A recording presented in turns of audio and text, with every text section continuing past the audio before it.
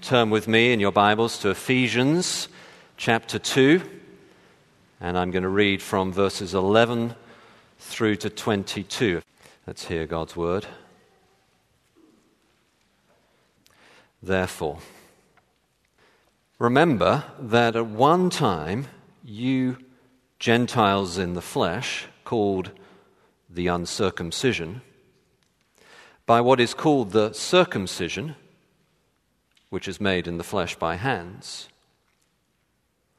Remember that you were at that time separated from Christ, alienated from the commonwealth of Israel, and strangers to the covenants of promise, having no hope and without God in the world. But now, in Christ Jesus, you who once were far off have been brought near by the blood of Christ. For he himself is our peace, who has made us both one and has broken down in his flesh the dividing wall of hostility, by abolishing the law of commandments and ordinances, that he might create in himself one new man in place of the two, so making peace, and might reconcile us both to God in one body through the cross, thereby killing the hostility. And he came and preached peace to you who are far off, and peace to those who are near. For through him we both have access in one Spirit to the Father. So then, you are no longer strangers and aliens, but you are fellow citizens with the saints and members of the household of God, built on the foundation of the apostles and prophets, Christ Jesus himself being the cornerstone, in whom the whole structure, being joined together, grows into a holy temple in the Lord. In him you also are being built together into a dwelling place for God by the Spirit. Do please sit down.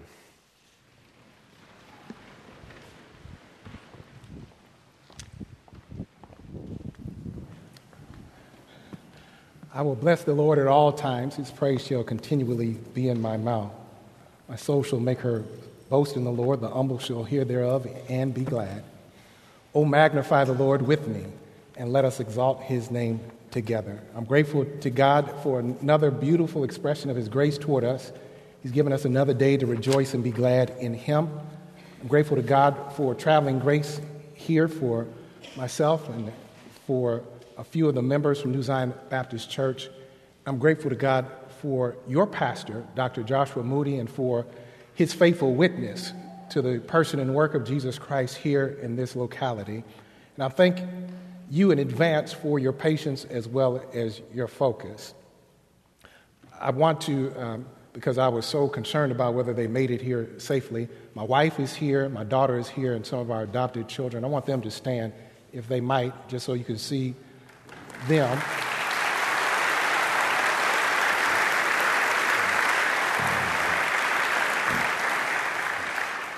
These are some of the members of my wife's young adult small group, and I want to thank them for playing hooky today and coming to spend time with the old man. Let's get some rules of engagement out the way, and then let's dive into the text. Number one, since we're all family, and I'll prove that from the text here momentarily, don't act like you don't know me. I'm the uncle you've never met, the cousin that you love who lives far away. I'm just family. And so that leads to the second rule of engagement, and that is I'm from that part of the family that tends to be expressive in worship and tends to be conversational at the sermonic moment. And so I'm accustomed to, when you hear the truth, for you to say amen. And thank you. But I don't want to foist my cultural predilections on all of you. Those of you who don't feel comfortable saying amen, I would ask that you would meet me halfway and just look amen.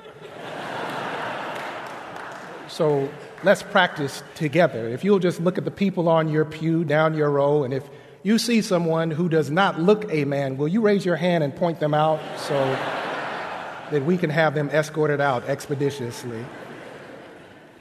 Well, with your promise that you'll either say or look amen, let's look at the text. Today, as we look at Ephesians chapter 2, verses 11 through 22, with the thought, the focus on verse 14 as the pivot point where it says, He is our peace.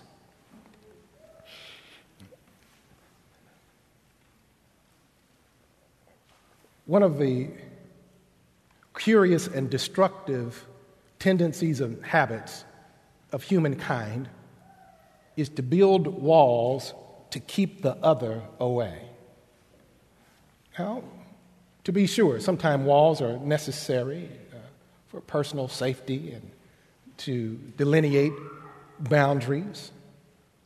But most often, walls are designed to keep the other at bay because we discount or devalue the other.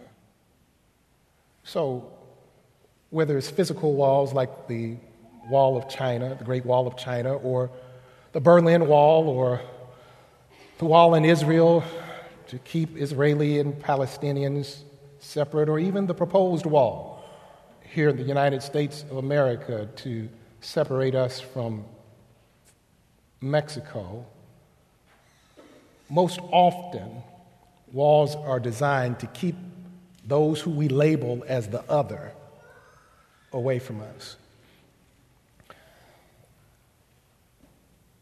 Walls keep the other away, and sometimes we use as an argument that separate is equal.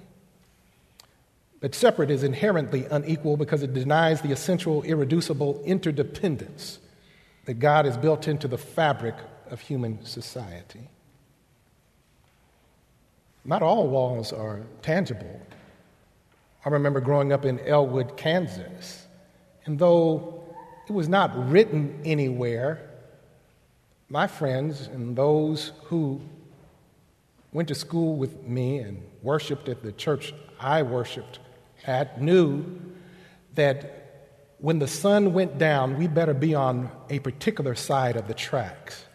Because if we were on the other side of the tracks after sundown, it could mean our very lives. Walls. We like walls, but the good news of the gospel of Jesus Christ in this text is that He is our peace, and He has, through His blood, not only brought us near, but broken down the barrier, broken down the dividing wall of hostility that historically had kept the insiders and the outsiders, those who were far away and those who were near, the privileged and the not so privileged, separate from one another.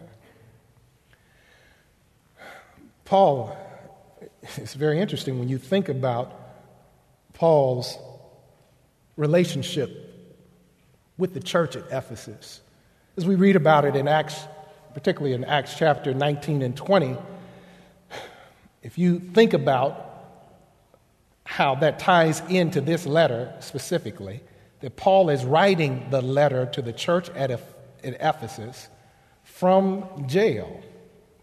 How did he get into jail?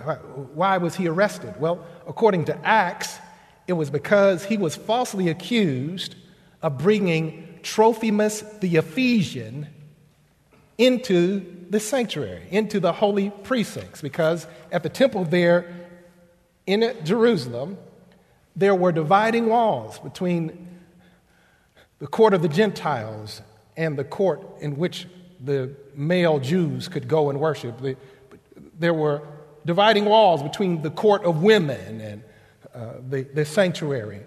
And archaeologists have shown us that even the inscription on the wall that divided the court of Gentiles from the court in which the Jewish men could worship was very specific in its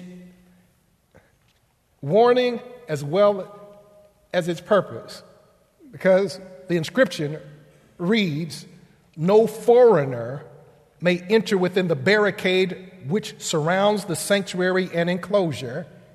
Anyone who is caught doing so will have himself to blame for his ensuing death." Walls. Paul in prison because they said he brought somebody past the wall. So, in this letter to the church, to the saints at Ephesus, he points out to them this richly theological letter that really focuses in on the riches that are ours by the grace of God. He starts out in verse 3 of chapter 1 talking about how we've been blessed and how we're positioned in heavenly places. We've been chosen, we've been adopted, we've been redeemed, we've been forgiven. All of it, we've been sealed by the Holy Spirit. He breaks into praise and to prayer in verse 15 of chapter 1, talking about, for this very reason, I pray certain things for you in the church, that the eyes of your hearts will be enlightened, and all these types of things. In chapter 2, verse 1, he says, remember now, you were once dead in your trespasses and sins, alienated from the life of God. But God, being rich in mercy, he lavished on us in the richness of his grace. He brought us into right relationship with him, for by grace we have been saved through faith. It's God's gift, not of works, lest any man should boast. And we are his masterpieces, his poems, his magnum opus. I don't know if that's even right, but let's say it's right for right now. His masterpieces, created in Christ Jesus unto good works which he beforehand ordained that we should walk in them. And he starts out here in our text in verse 11. Let's look at the structure first, and you'll see how the argument flows. Verse 11, he says, therefore, based upon everything I've just talked about, all that is ours in Christ through the riches of his grace, therefore, he speaks to the Gentile believers and articulates to them, reminds them of where they once were before Christ. But then in verse 15, he says, but now. He reminds them of their past, but in verse 13, he says, but now in Christ Jesus. And he describes their current status. And then in verse 19, he says, so then. In other words, given where you were, given what Christ has done, so then, here's how you ought to live. Here's how you ought to view yourself. Here's what your real identity is based upon who Jesus is and what he's done. So let's unpack it. Verse 11, he says, therefore, you Gentiles who were formerly called or labeled the uncircumcision. If you look in your Bible, uncircumcision is in quotes. He says, you were once labeled the uncircumcision by the so-called circumcision. See, again, all walls are not brick and mortar, not wood and metal. Some walls, and the most dangerous walls, are those walls that are erected when we create a hierarchy of value as it relates to people.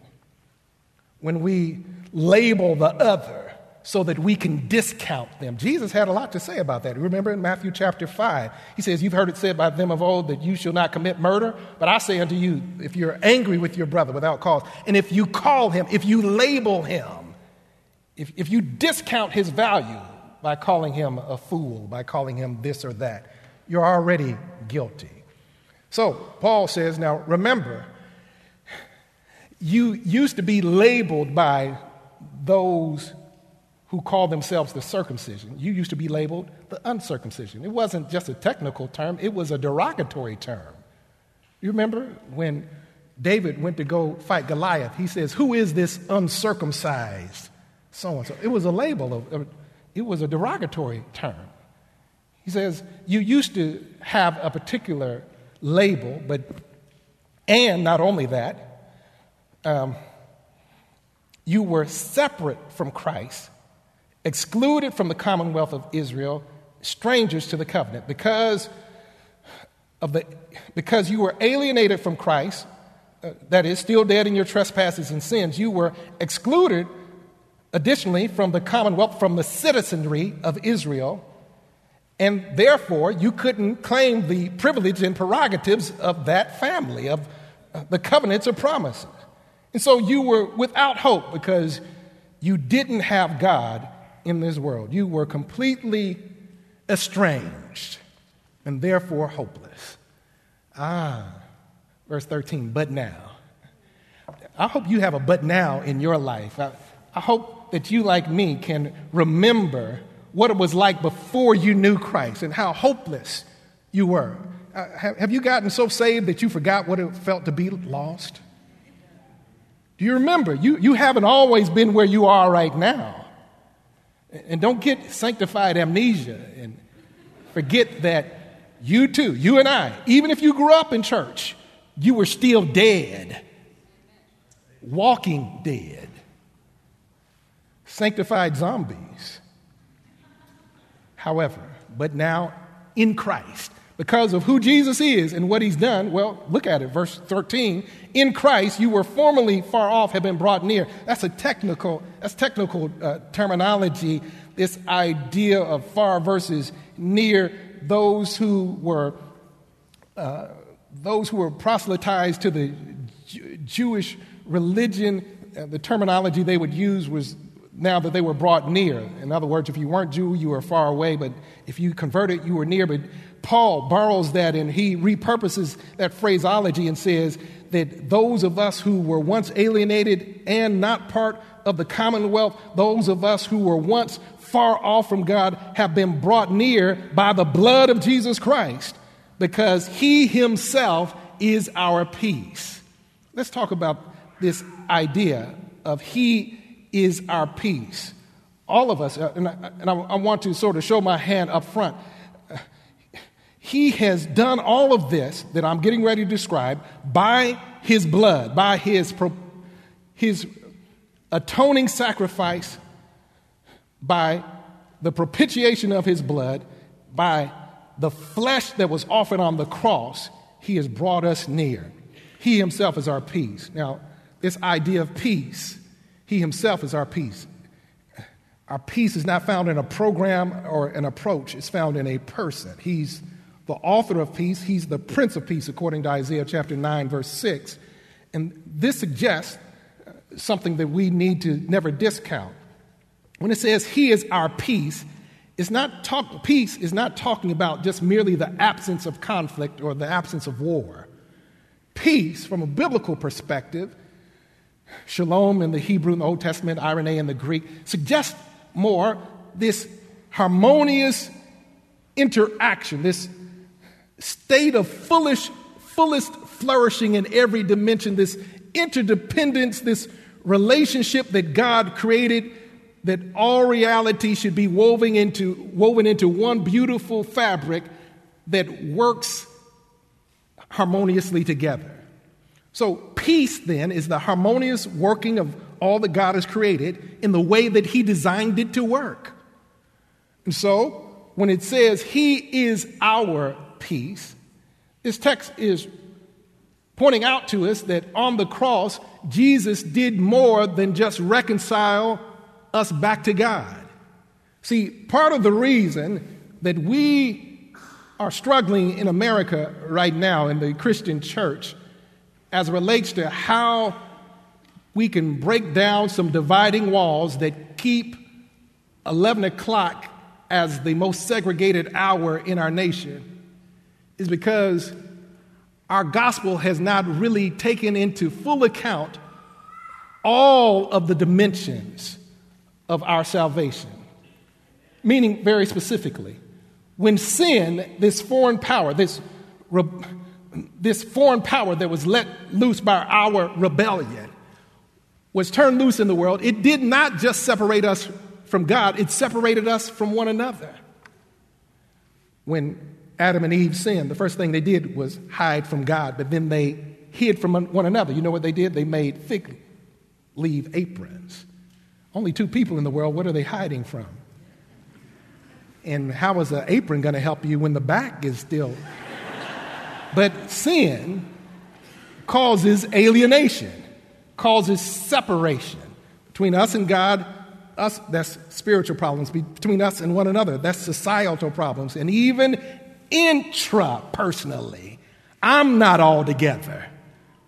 I'm not at one with myself, let alone sin has caused chaos in the cosmos. That's why the Bible says in Romans chapter 8 that all of creation is yet groaning under the weight of sin. But the good news of the gospel of Jesus Christ is better than you realize it to be. It's because of who Jesus is and what he's done.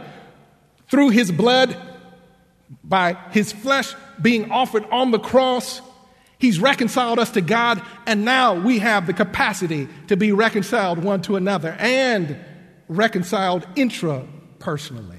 And one day we'll have a brand new heaven and new earth retrofitted to accommodate his sons and daughters. He is our peace.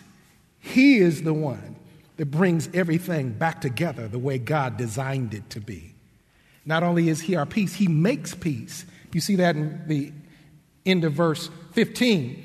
Because of what he's done in his flesh, he's nullified the detrimental effects of the law and therefore made peace with us, with God, and with one another. And now, through his body, we have access to God because he's put to death, he's killed the enmity, the hostility between us toward God and between us and one another. Okay. He's done all of that through his precious propitiating blood and through his atoning sacrifice on the cross. He himself, Jesus Christ, not a program, not an approach, but the very person of Christ, embodied this harmonious relationship between us and God, between us and one another. Therefore, the cross has dealt with the horizontal as well as the vertical aspects of sin, and now, in Jesus, all of the cosmos is being brought back together to God's original purpose, plan, and design. Okay. So if we used to be alienated, if we used to be separate, if we used to be non-citizens, if we used to be alien to the very commonwealth of Christ, commonwealth of God, but now Jesus, through his blood, through his flesh on the cross, has killed the enmity. He's broken down the dividing wall that keeps Gentile and Jew from one another, the insider and the outsider from being hostile to one another. Then, verse 19 says, so then, here's what that means for your identity and my identity. And here then is how we ought to live. Verse 19 says, okay, so then, because of who Jesus is and what he's done, you're no longer aliens. Used to be aliens, strangers, separate. You're no longer aliens and strangers. You're no longer counted as the other. But now you are, number one, fellow citizens. In other words, because of who Jesus is and what he's done, as opposed to the labeling, the social constructs of hierarchy that sets one socioeconomic status or one ethnicity or one group above another group. Now we're all level at the foot of the cross and we're one nation. We're one nation. We're fellow citizens. Now, let me hit this right quick because, see, this is alien to the American Christian ear because we don't have enough usness in our religion. We pray it, but we don't believe it. Our Father, which art in heaven, hallowed be thy name. It goes on to talk about give us this day. our daily bread. Lead us not into. We don't have enough usness. And so when we hear things like this, it seems foreign to us. We're fellow citizens. And so what that simply means is that we have to move beyond just talk of racial reconciliation and get to gospel solidarity. We're one nation. We're part of the same citizenry. And as citizens of the same nation, we have rights and responsibilities to one another. Citizens of the same nation, we have a solidarity that goes beyond socioeconomic strata and goes beyond ethnic background and goes beyond gender roles and all those types of things. We're one nation. So, up in Rockford, Illinois, where I live, which is near the Wisconsin border, we have an unfortunate dynamic in the community and even in the church, where there are some individuals who are part of what they call the Packer Nation. These so-called cheeseheads are those who, once they put on the green and yellow of the Green Bay Packers, all ethnicity, all socioeconomic differences, all political differences are put aside because we're part of the Packer Nation. I've met these cheeseheads everywhere. I've gone to the East Coast. I've gone to the West Coast. Green Bay isn't that big, but they have such a solidarity that they will sit in subarctic conditions. And a white man will put on the jersey that has a black man's name on the back and will cheer that black man on as he tries to take the head off of a white man.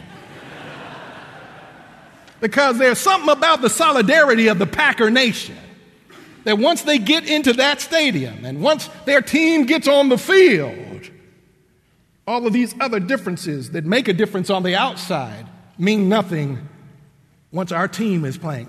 As Christians, we're one nation. We have a greater solidarity than somebody who's running a pigskin. Because we've been redeemed by the blood of the Lamb. And he's torn down the dividing wall that would make us look at the other as something other than our fellow citizens. Not just fellow citizens, look what else he says. He says, verse 19, we're no longer strangers, but fellow citizens with the saints and are of God's household. So not just one nation, we're one family. We're fellow heirs. We have the same Father. We have the same blood that has redeemed us. One family, family heirs. And that means that if we're family, we don't just accommodate one another, but there's an intimacy there that goes beyond rights and responsibilities and gets into privileges and prerogatives. See, if you come to my house and you're not family, don't be going in my refrigerator. That's not your prerogative. You don't have that. Don't go into certain rooms. We have junk closets and junk drawers. You have it too. Look, amen, right there. And there are certain things that guests can't do, even though you're trying to accommodate them, that family can do.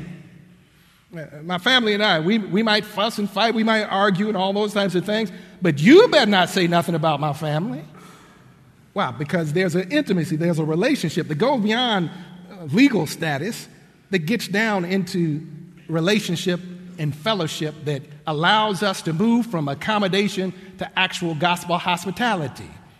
Dr. Charlie Dates, when he was going to Trinity, lived with our family for about 4 years. And he wasn't our guest, he became part of the family. To such an extent that there were certain dishes that he loved, that my wife learned to cook, that I didn't particularly care for, but since he's part of the family, we got to eat it. There are some things that I like to eat. He didn't start out liking asparagus and all these types of vegetables, but hey, you part of the family, you're going to eat what mama puts on the table. Why? Because we're family. And it doesn't matter listen, family is more important than the food. And so we learn how to yield to one another. We learn how to work with one another to make sure that the other thrives. So whatever he needed while he was part of and staying with our family, if something happened to his car, I gave him the keys to my car because he's family. This text is teaching us that given our former status and the tremendous transformation that Christ has made in our lives, not just reconciling us to God by tearing the veil down so we have access, but by breaking down the dividing wall so that now we're one nation and one family. That means that we have to learn how to yield, how to stay at the table, even when family members get on our nerves. It's very interesting. Last Sunday was the anniversary of that terrifying riot in Charlottesville, where life was lost, and it was a flashpoint even for our nation as it relates to the racial animus and the rhetoric that has been roiling over these last couple of years. But there was a bright spot in that. There was a young man named Ken Parker who was at that rally a year ago, August the 12th. He was part of the Nazis. He had been part of the Ku Klux Klan, but he felt they were not hateful enough, so he joined the Nazis, and he was there at the rally shouting racial epithets and instigating violence. But 7 months after that rally, he ran into a black pastor named Pastor McKinnon, All Saints Holiness Church there, and that pastor invited him to church. He prayed to receive Christ. They baptized him, and as he was standing there in his baptismal robe and looking at his new family, he said, "I like this robe better," because there's something about the blood of Jesus Christ. There's something about what he accomplished on Calvary that does not just get us right with God, it gets us right with other people to such an extent that you become even part of family and you acknowledge that all your kinfolk ain't your skin folk. Well, look at what else he says here. We're one nation, we're one family. But look at verse 20 through 22. He says, having been built on the foundation of the apostles and prophets, Christ Jesus himself being the cornerstone, in whom the whole building being fitted together is growing into a holy temple in the Lord, in whom you also are being built together. Notice what he's saying here. We're fitted together and we're built together into a dwelling of God in the Spirit. We're not just one nation. We're not just one family. We're one temple. The Bible indicates that Jesus said, upon this rock I will build my church. And he's using, according to Peter, 1 Peter chapter 2, he's using living stones. And you and I are bricks in this building that Christ is erecting to his glory as a dwelling for the Holy Spirit. So the Holy Spirit does not just indwell us individually, but this text, as well as many other passages in the Bible, indicates that we are the dwelling of the Holy Spirit. So that speaks to us moving past indifference to interdependence. See, it speaks to this thing we don't like to talk about in American Christianity, and that is corporate sanctification. It's not just enough that he's my personal Lord and Savior. He has to be our Lord and Savior, and what you do matters to me, and what I do matters to you. We're in this piece together, and we're being built together as we fit with one another. Now, since you and I are not the architect nor the contractor, you don't get to determine where you fit in the building. And you cannot discount other bricks because they're not in your position. The truth of the matter is we're all part of the same building, and he, according to his own purpose, plan, and design, is putting us exactly where we need to be. And as a corporate structure, we're bearing witness to the person and work of Jesus Christ, and we are a dwelling of the Holy Spirit. Now, that goes beyond just this local assembly. College Church in Wheaton is part of a greater building that Christ is building right here in Wheaton and in this region. In other words, one church can't do all that God has designed to be done within a particular locale. We're interdependent. That's what peace, that's what shalom is about. He is our peace means that we have to learn how to stop being stuck up bricks. Got to learn how to let God choose where you fit in and how you fit in with the rest of the body, with the rest of the building. It's very interesting. If you follow this temple motif all the way out, we don't have time to do it here today, but if you trace it all the way out, this concept of a space where God and man can meet, which was embodied in the person of Jesus Christ. He became the temple, but notice when we trace it all the way out to Revelation, when we get to that city, there will be no temple. But if you read the places in Revelation where it says, where John, as he's taken this virtual tour, particularly in chapter 21 and 22, and he says, and I saw no temple there, he says, because God himself will be with them. We are the temple, here and now, so that if this brick and mortar were somehow destroyed by a tornado or by some natural tragedy, the church would still be intact, because we are the temple. We are one holy nation, and we are family. So what then is the upshot of this? If he is our peace, if he has established peace by abolishing the enmity that was contained in the ordinances and by breaking down the dividing wall there at the cross, how then ought we to live? Well, January 8th, 2011, Seattle Seahawks were playing the New Orleans Saints in Quest Field there in Seattle. Saints were favored to win. They were the reigning Super Bowl champs. But then late in the game, it's in the fourth quarter, late in the game, the Seattle Seahawks, whose solidarity is legendary, it's hard to win in that stadium because they make so much noise. And they're so in tune to their players that the fans are called the 12th man. They slipped up and gave the ball to Marshawn Lynch, that tremendous running back. They called a play, 17 power, and as he was running off right tackle, they stuffed him at the line of scrimmage, but somehow or another he shook and broke loose and headed toward the sidelines. And as he was running and breaking tackle after tackle, stiff-arming people,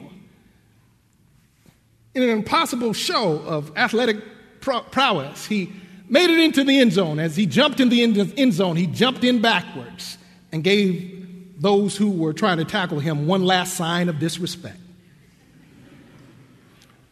But here's the point.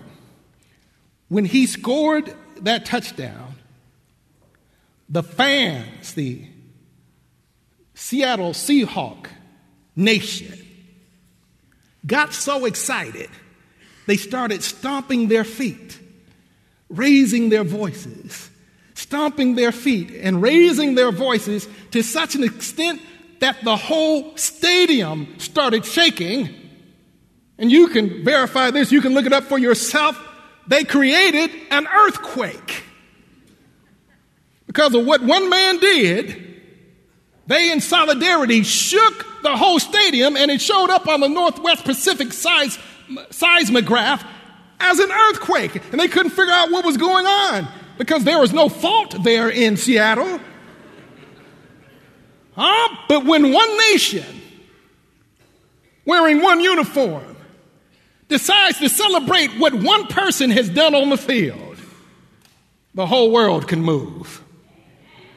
I point that out not because I'm a Seattle Seahawks fan, but because I know someone who's better than Marshawn Lynch. I know someone who did more than run a football. I know someone who was wounded for our transgressions, bruised for our iniquities, and the chastisement of our peace was upon him, and by his stripes we are healed. And if we could all just get together, and if we could all just make enough noise about him, we could move the entire world. With every head bowed. Great God, our Father, we bow in humble reverence, recognizing that had you not bowed your head, lavished us with your rich mercy and grace, we would still be dead in our trespasses and sins, alienated from the life of God, excluded from the commonwealth of your people, and not able to claim your precious promises. But thank you for the precious propitiating blood of Jesus Christ and what was accomplished on Calvary. Thank you for calling us into the kingdom so that we're now fellow citizens with all the saints. Thank you for giving us a surrogate family so that now we have brothers and sisters that we haven't even met yet. And thank you for allowing us to be part of this building project that you're accomplishing here in the earth.